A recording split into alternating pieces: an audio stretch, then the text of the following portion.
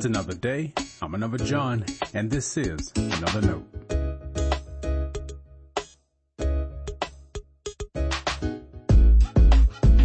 Today's edition of Another Note is titled, God's Not Defeated.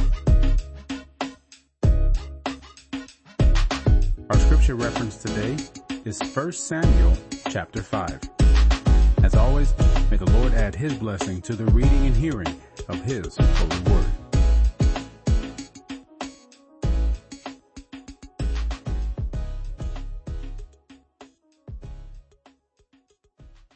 When the Philistines captured the ark of God, they brought it from Ebenezer to Ashdod. Then the Philistines took the ark of God and brought it into the house of Dagon and placed it beside Dagon. When the people of Ashdod rose early the next day, there was Dagon fallen on his face to the ground before the ark of the Lord. So they took Dagon and put him back in his place. But when they rose early on the next morning, Dagon had fallen on his face to the ground before the ark of the Lord, and the head of Dagon and both his hands were lying cut off upon the threshold. Only the trunk of Dagon was left to him. This is why the priests of Dagon and all who enter the house of Dagon do not step on the threshold of Dagon in Ashdod to this day. The hand of the Lord was heavy upon the people of Ashdod, and he terrified and struck them with tumors, both in Ashdod and in its territory. And when the inhabitants of Ashdod saw how things were, they said, "The ark of the God of Israel must not remain with us, for his hand is heavy on us and on our god Dagon."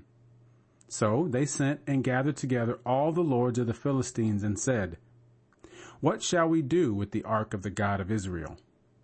The inhabitants of Gath said, "Let the ark of God be moved on to us." So they moved the ark of the God of Israel to Gath.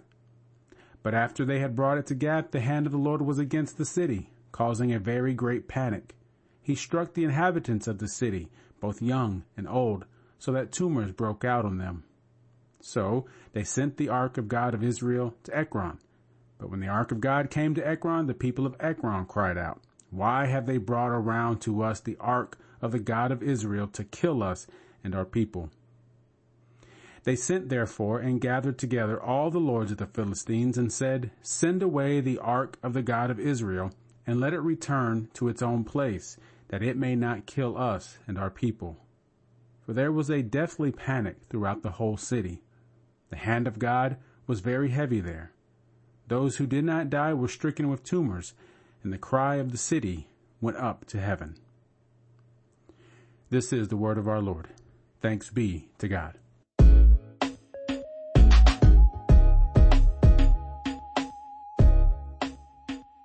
Yesterday, we talked about the fact that we all face moments of despair and tragedy. Some of us endure it for entire seasons.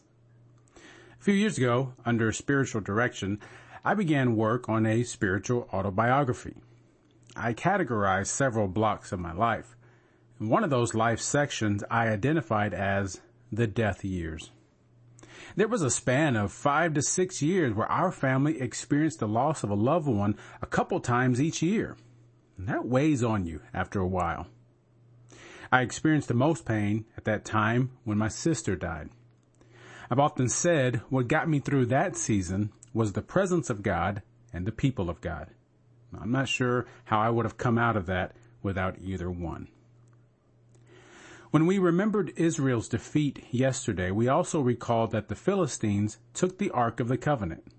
In a sense, that meant they defeated the Israelites and their God. That's certainly what it felt like to some of the Israelites.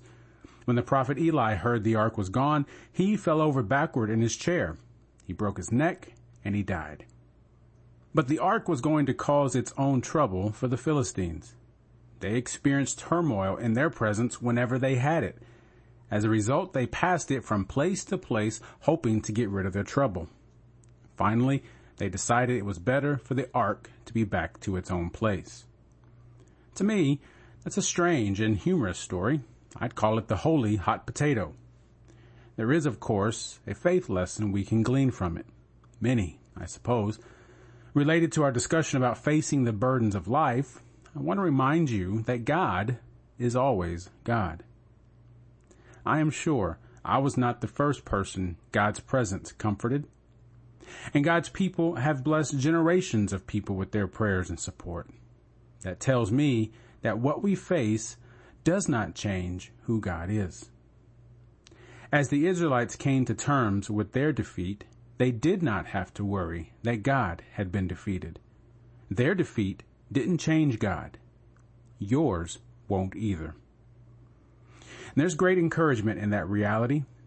God remains our source of inspiration and strength. As you walk through your seasons, come what may, God Almighty walks with you. Let's finish our week of devotionals with something from Isaac Watts, the great hymn writer. He penned these words to the hymn, "I Sing the Almighty Power of God."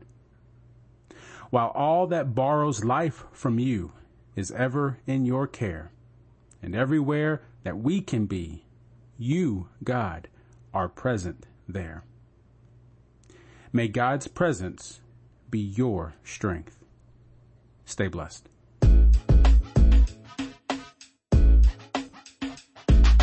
Thanks for always supporting Another Note. This is our daily devotional.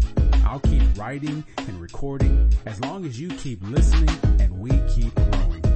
If you ever find Another Note on iTunes or anywhere else podcasts are available, make sure to leave a review so others can join us. The easiest way to connect with me is online at anotherjohn.com.